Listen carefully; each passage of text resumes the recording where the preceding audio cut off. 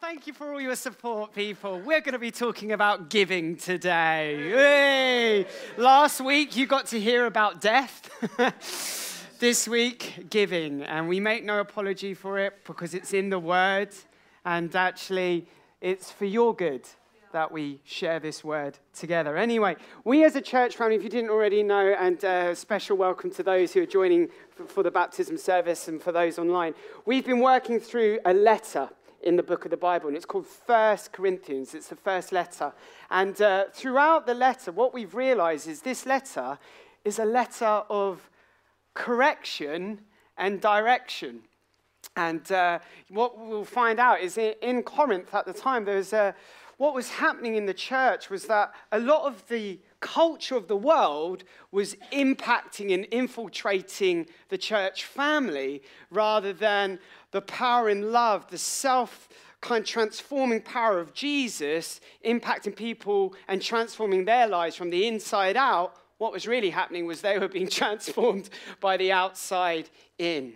And so in Corinth, in the Corinthian church, there was a lot of ego, self-servingness, selfishness, bad attitudes, wrong attitudes, and that meant there was a lot of division, divisiveness going on in the church. And so Paul writes this letter to basically correct them by sharing again what they already know, the gospel, the good news about Jesus. And really the takeaway comment is follow Christ. Or as Paul puts it, follow me as I follow Christ. And so I understand as we come to chapter 16, it opens up about giving. And really what I want to say, rather than just simply focusing on finances, the topic and the title of my message today is to give like Jesus, okay? To give like Jesus. If we are to follow Jesus, if we are to follow Christ, we have to give like Christ. And that's an important thing for us in Wellspring Church family. We want to obey all God's got for us, even though at times it can be uncomfortable. And I know talking about money and finances particularly can be of a bit of a discomfort for us. But I also wonder and offer to you, maybe we find it hard to talk about money because of the culture of the world rather than what God would have us in our attitude, in the way we communicate about money. So I just want to offer that to you. So if you've got your Bibles with you, let's turn to 1 Corinthians chapter 16, and it will also come up on the screens also. I'm going to read the first 14 verses, and this is what Paul the Apostle says to the church of Corinth. Now, about the collection for the Lord's people, do what I told the Galatians churches to do. On the first day of every week, each one of you should set aside a sum of money in keeping with your income, saving it up so that when I come, no collections will have to be made. Then, when I arrive, I will give letters of introduction to the men you approve and send them with your gift to Jerusalem. If it seems advisable for me to go also, they will accompany me. After I go through Macedonia, I will come to you, for I will be going through Macedonia. Perhaps I will stay with you for a while, or even spend the winter, so that you can help me on my journey wherever I go. For I do not want to see you now and make only a passing visit. I hope to spend some time with you if the Lord permits, but I will stay on at Ephesus until Pentecost, because a great door for effective work has opened to me, and there are many who oppose me. We're just going to stop there.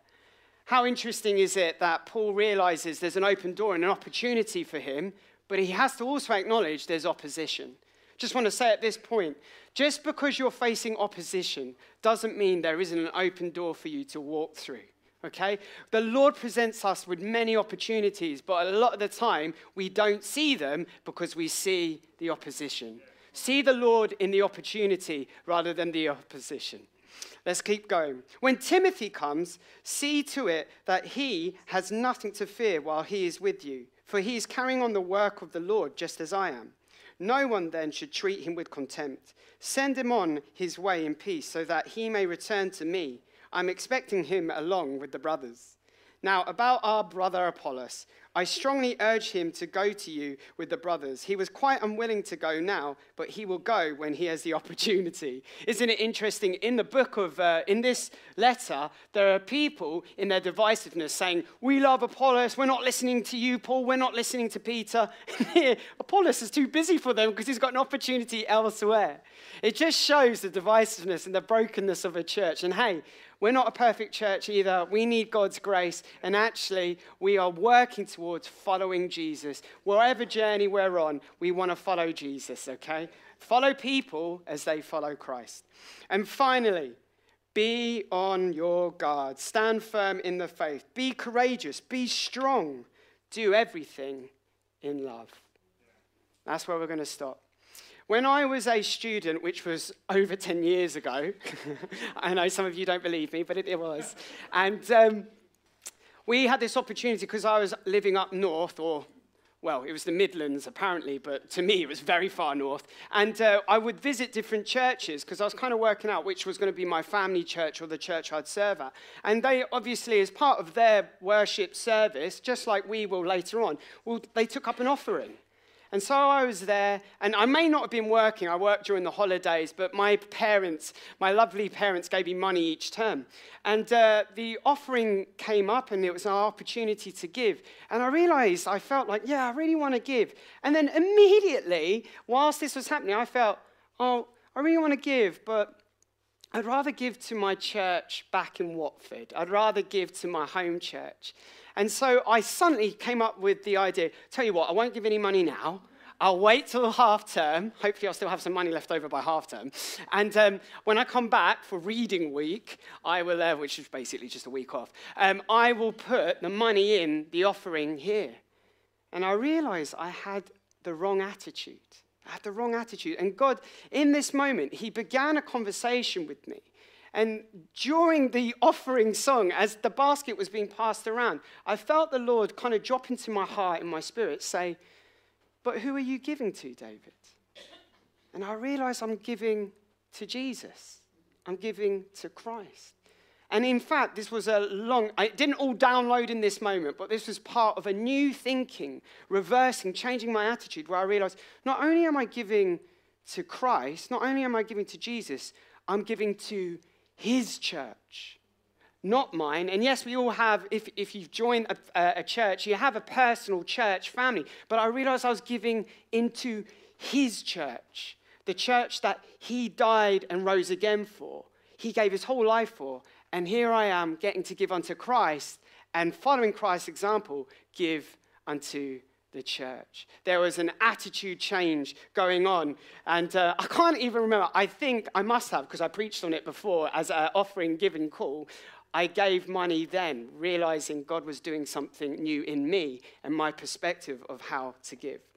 Now, in the text here, in verses 1 to 4, we realize that Paul is suggesting to the church to save up money to give to a church, the church in Jerusalem. And he wasn't just doing it with Corinth or in Greece. So all over Greece, he met with different people and churches, and he was saving up and telling them to save up money. He also did that in Turkey, in Asia Minor, and other places. And he was getting them to save money for Jerusalem because Jerusalem was part of an area which wasn't very rich. It was kind of poor. It was Judea. And not only that, Judea had a famine at the time. And what we have to realize is the church was kind of birthed in Jerusalem. This was at Pentecost after Jesus rose again. And unfortunately, persecution broke out in Jerusalem. So disciples and Jesus followers left the place, left the area, and kind of spread the gospel. And so Paul was really concerned with the biblical principle of giving to the poor, to the needy. But there was something else he was really obsessed about, and that was the church of Jesus being a Jewish and Gentile church. There was some sort of racial divides or religious divides, and Paul really cared about the unity of all believers because we all have one Christ, we all have one Savior, and there's only one church, and we're all baptized into one church, Jesus' church, although there are families, okay? So this is what Paul was getting at. He wanted the people to give to the poor and give to the needy, but also care about the church of God worldwide, and so the Jerusalem church. And so Paul was trying to get people to save up money to give. And this money would be given to Jerusalem when Paul came back round. Now, here's the thing. When we think of money transfers today, you probably think of your mobile phone and an app. You can literally type it in and money is sent across the world or across to a student up north in like a manner of moments. 10 years ago, when I was a student, my dad would send me money, and I'd be spending that money within the hour. I would be at a supermarket, I'd be buying food. Back then, they didn't have apps or phones or even a centralized banking system. In fact, they didn't even have cash or checks. They had hardcore coin, weighty money. People don't even know what that is today, but they're these round, shiny things, okay? And you can spend them sometimes, cashless and all that. But anyway, so what happened was Paul would ask the churches, they'd get a sum of money, and then they'd basically reduce that down into some high earning currency coins, and then an entourage of people who are trustworthy would carry it to the place where need be. So if you check the screens, here's a slide showing Corinth is in Greece, Ephesus, that's in Turkey, that's where Paul has sent the letter from, and Paul's going to be doing a journey, but an entourage is going to bring it way down here to Jerusalem.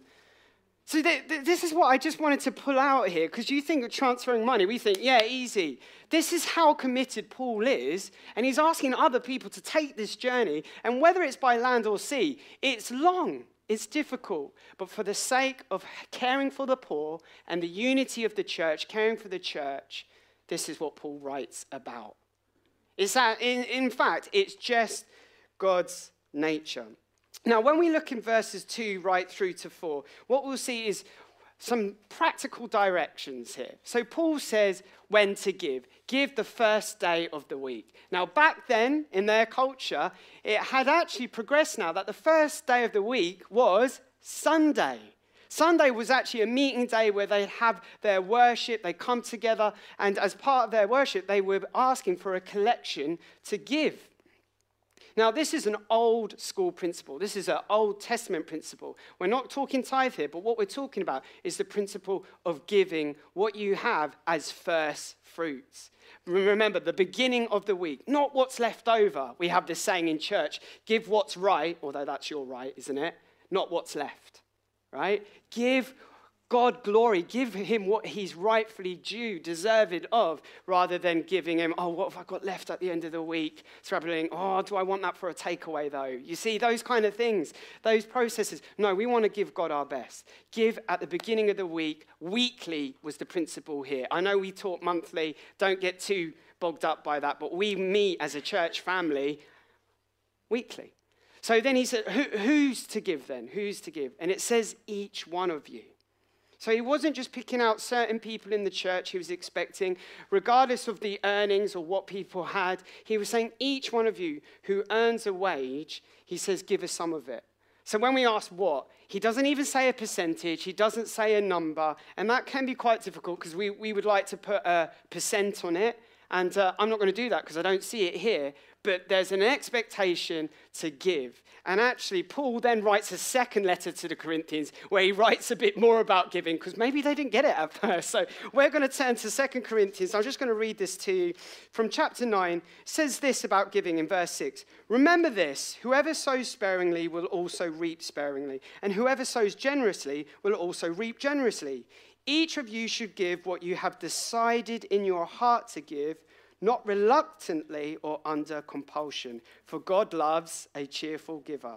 And God is able to bless you abundantly, so that in all things at all times, having all that you need, you will abound in every good work. Again, he doesn't give you a figure, but he's asking you to take that to the Lord. Give and give to the Lord as you'd expect him to give unto you. He's so good to us. Now, we don't want to always talk about money in this way, but because this has come up in the scriptures, I thought it'd help you all to see a bit more into the life of Wellspring, how we give and what we're giving weekly to, or what your money goes towards. So every week, £5,000 goes towards community transformation, towards discipleship, pastoral care, children's and youth work, mental health and wellness, the staff that help provide that and make that happen, even using this building. On top of that, 2.5K a week just makes this run.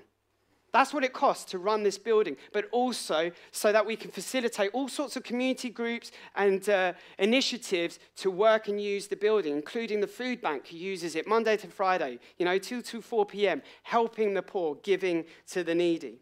So that's us, just looking in here. Now go locally. Every week we give £140 towards other initiatives, which makes it about £600 a month, which is £7,000 locally we give a year. These are charities to do with the homeless, okay? To do with the poor, to do with education, to do with the needy. You can find these all on our website, but that is what your money is going towards, just in our locality.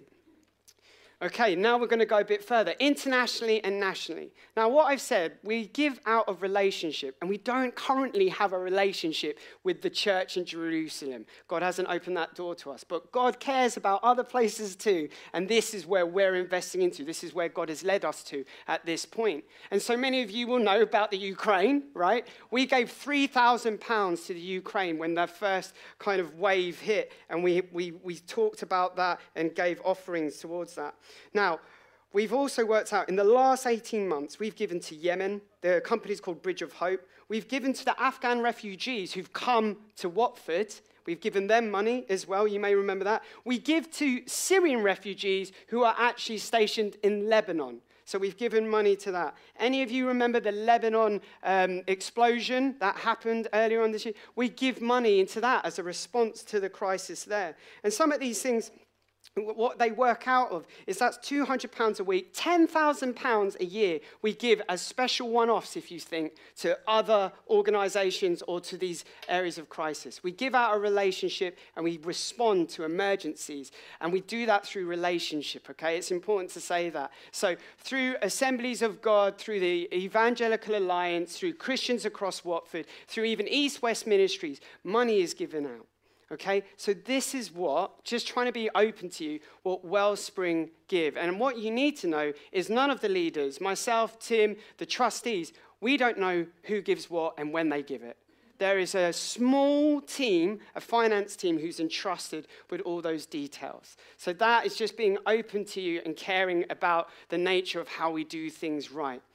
And finally, to say, these are the things we're doing, but we also have plans, not just plans, but prophetic plans that God has laid on our heart. We've been entrusted this land, and we are believing for the extension of this building called Extend, because God is giving us the opportunity to transform lives in a bigger impact than we even can see right now, but we're believing for it. And that's what money will be going towards as well, as we've taken up offerings there. So there you go, Wellspring Church. That is what you're giving to. When you're giving to us, you're giving to Christ and you're giving to his church.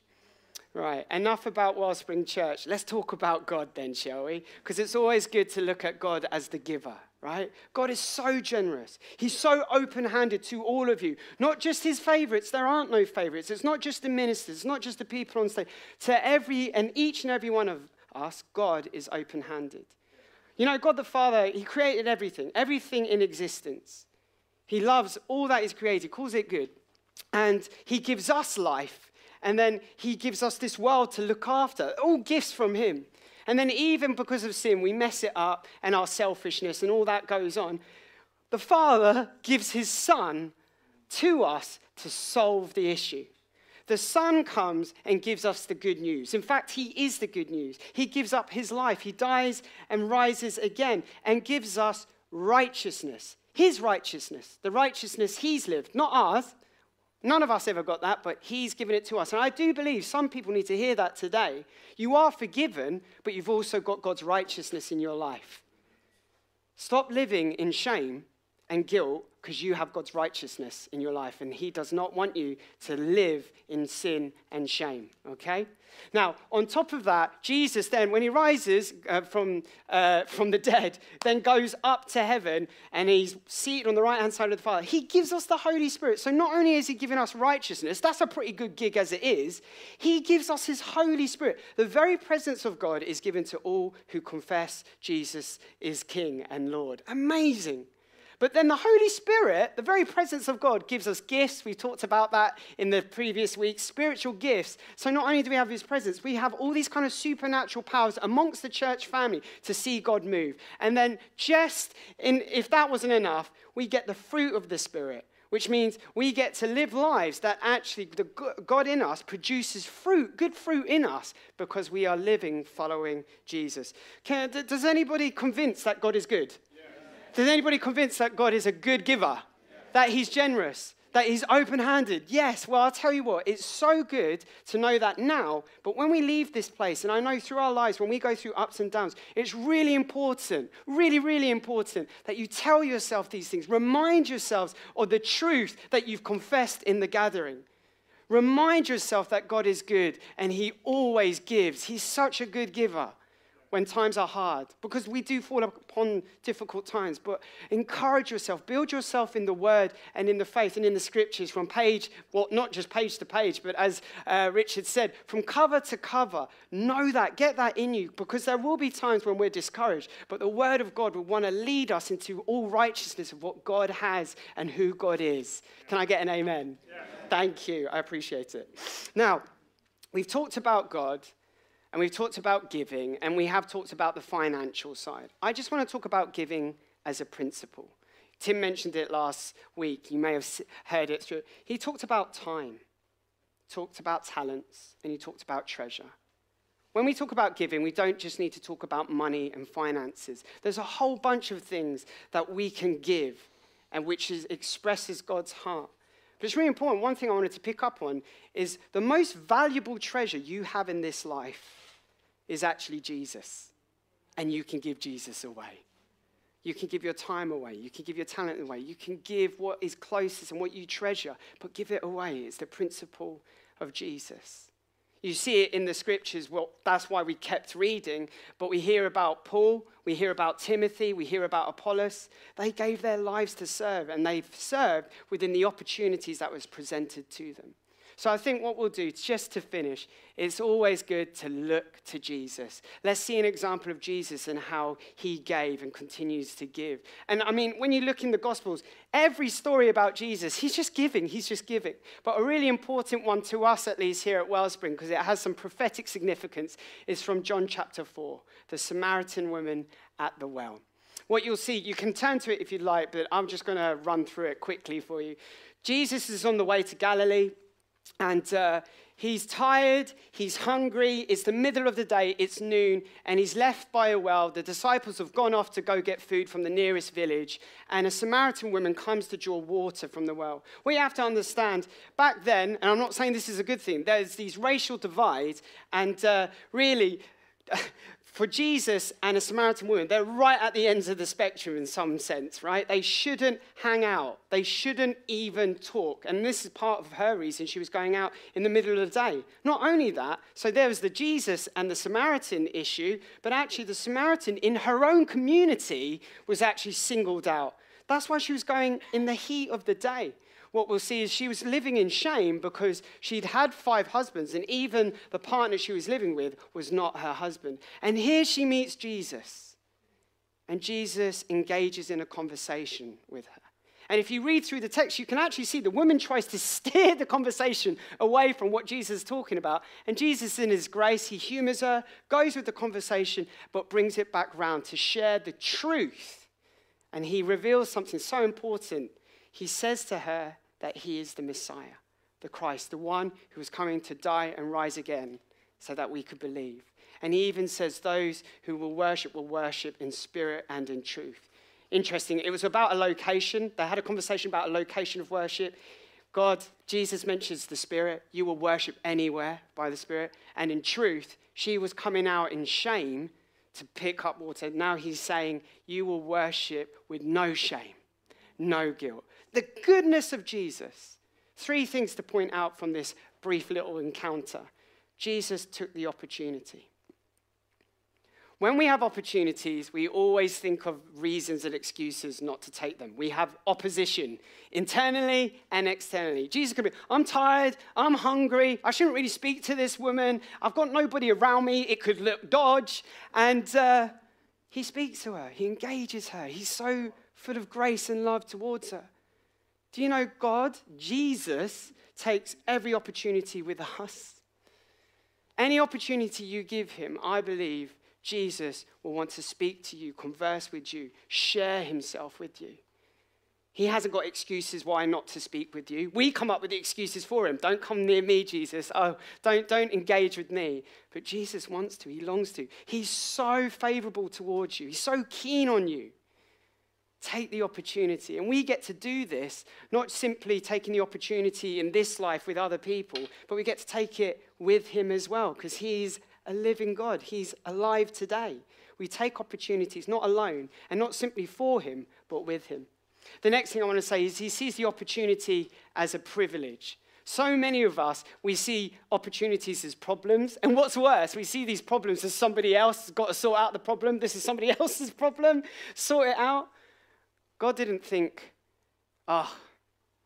these people here, there's a problem. They need to get on it. They need to fix it themselves. Jesus Christ himself, he took it as a privilege to save and speak to that woman, and he does so for each and every one of us.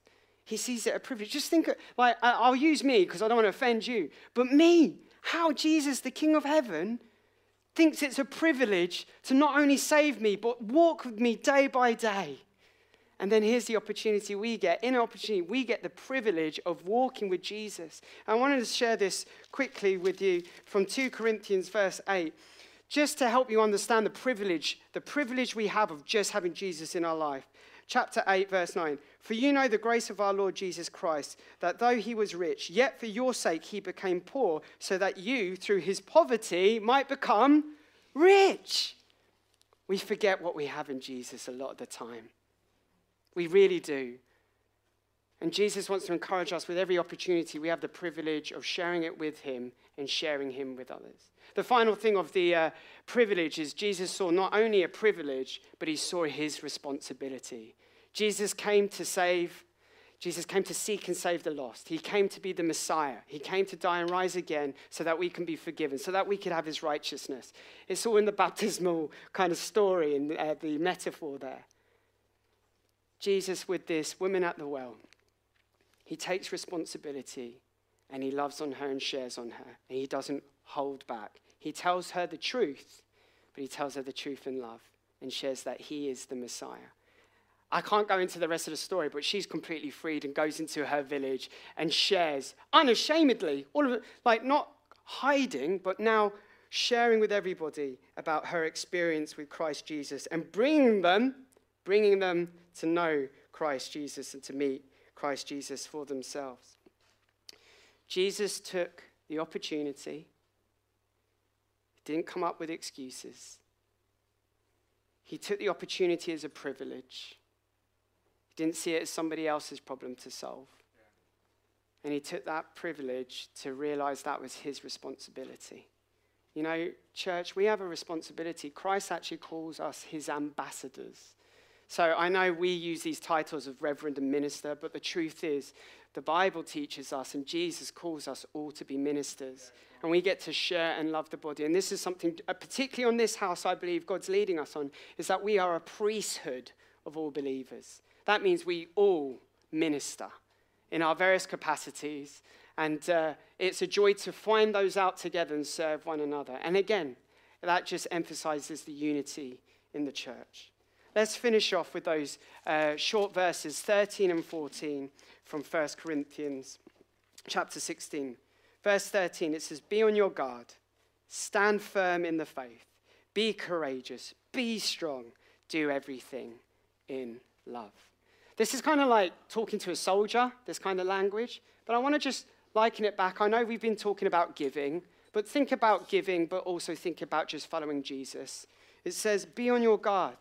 Now, I said it in a positive way. Check out the opportunities. But also don't miss when opportunities from the world uses opportunities, or we can grab hold of the world and take that culture in and think that's the way we're supposed to do life. Remember the context of this book, this letter.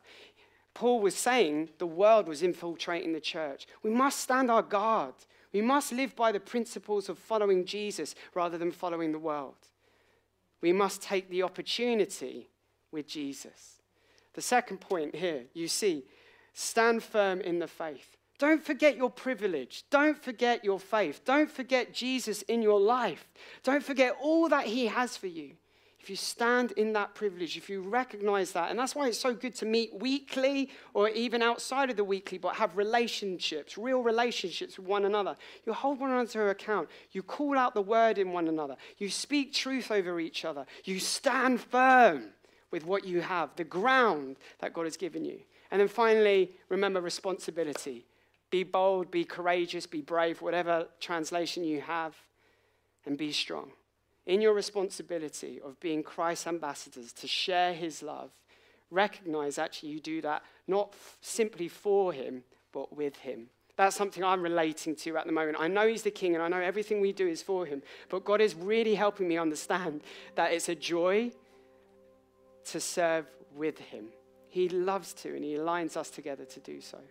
I'll finish with a quick testimony of when I've given an excuse, when I didn't take the opportunity, when I didn't seize the moment.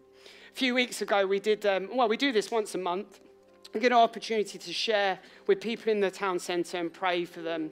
And I was walking up the high street with a friend, Babs. He's here today. And I saw somebody on one of the benches, and I felt in my spirit I needed to talk to them. But I saw he was eating. You don't want to disturb somebody when he was eating. And I think he was eating noodles, so that wouldn't have gone down well. So we just carried on walking, and we got to the top of town, and I told Babs, Babs, I think I missed an opportunity. I think God was actually asking me to speak to that person, but I made excuses. So I said, look, when we walk back down, we'll talk to him. Walk back down, and he wasn't there. Now, I can understand us having something similar. We're like, we missed it, we lost it, self-condemnation, guilt, shame, I don't know, and you walk on. But I said to Babs, I said, okay, I admitted, it's a shame, but all right, let that be a learning. Let that be a lesson to me. We kept on walking, and there was another person on a bench, and he had a meal deal. I think I was attracted to the food. Maybe it wasn't the spirit, but this is the thing. Immediately, I was like, God, that's unfair. The other person just had noodles. This guy's got 3 things to eat for £3.50, and I don't know.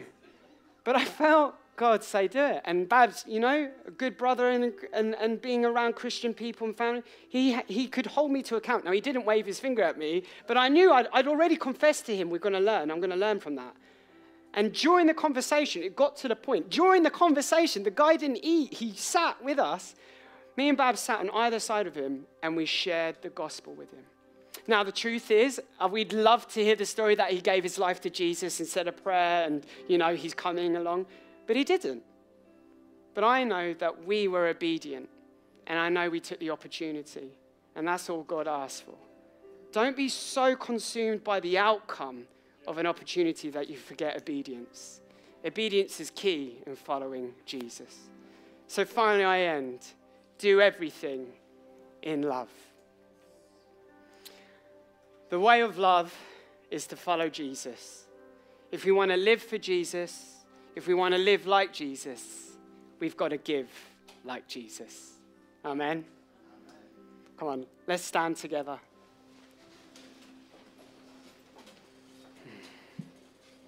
Heavenly Father, we thank you for the opportunity we get to live life with you and for you. And I pray, Lord God, whatever has been said through this time, Lord God, it would be your words that stick, and that you would lead and guide us into the fullness of your plan for each of us personally, but also as a church family. Help us to live following Christ. Amen.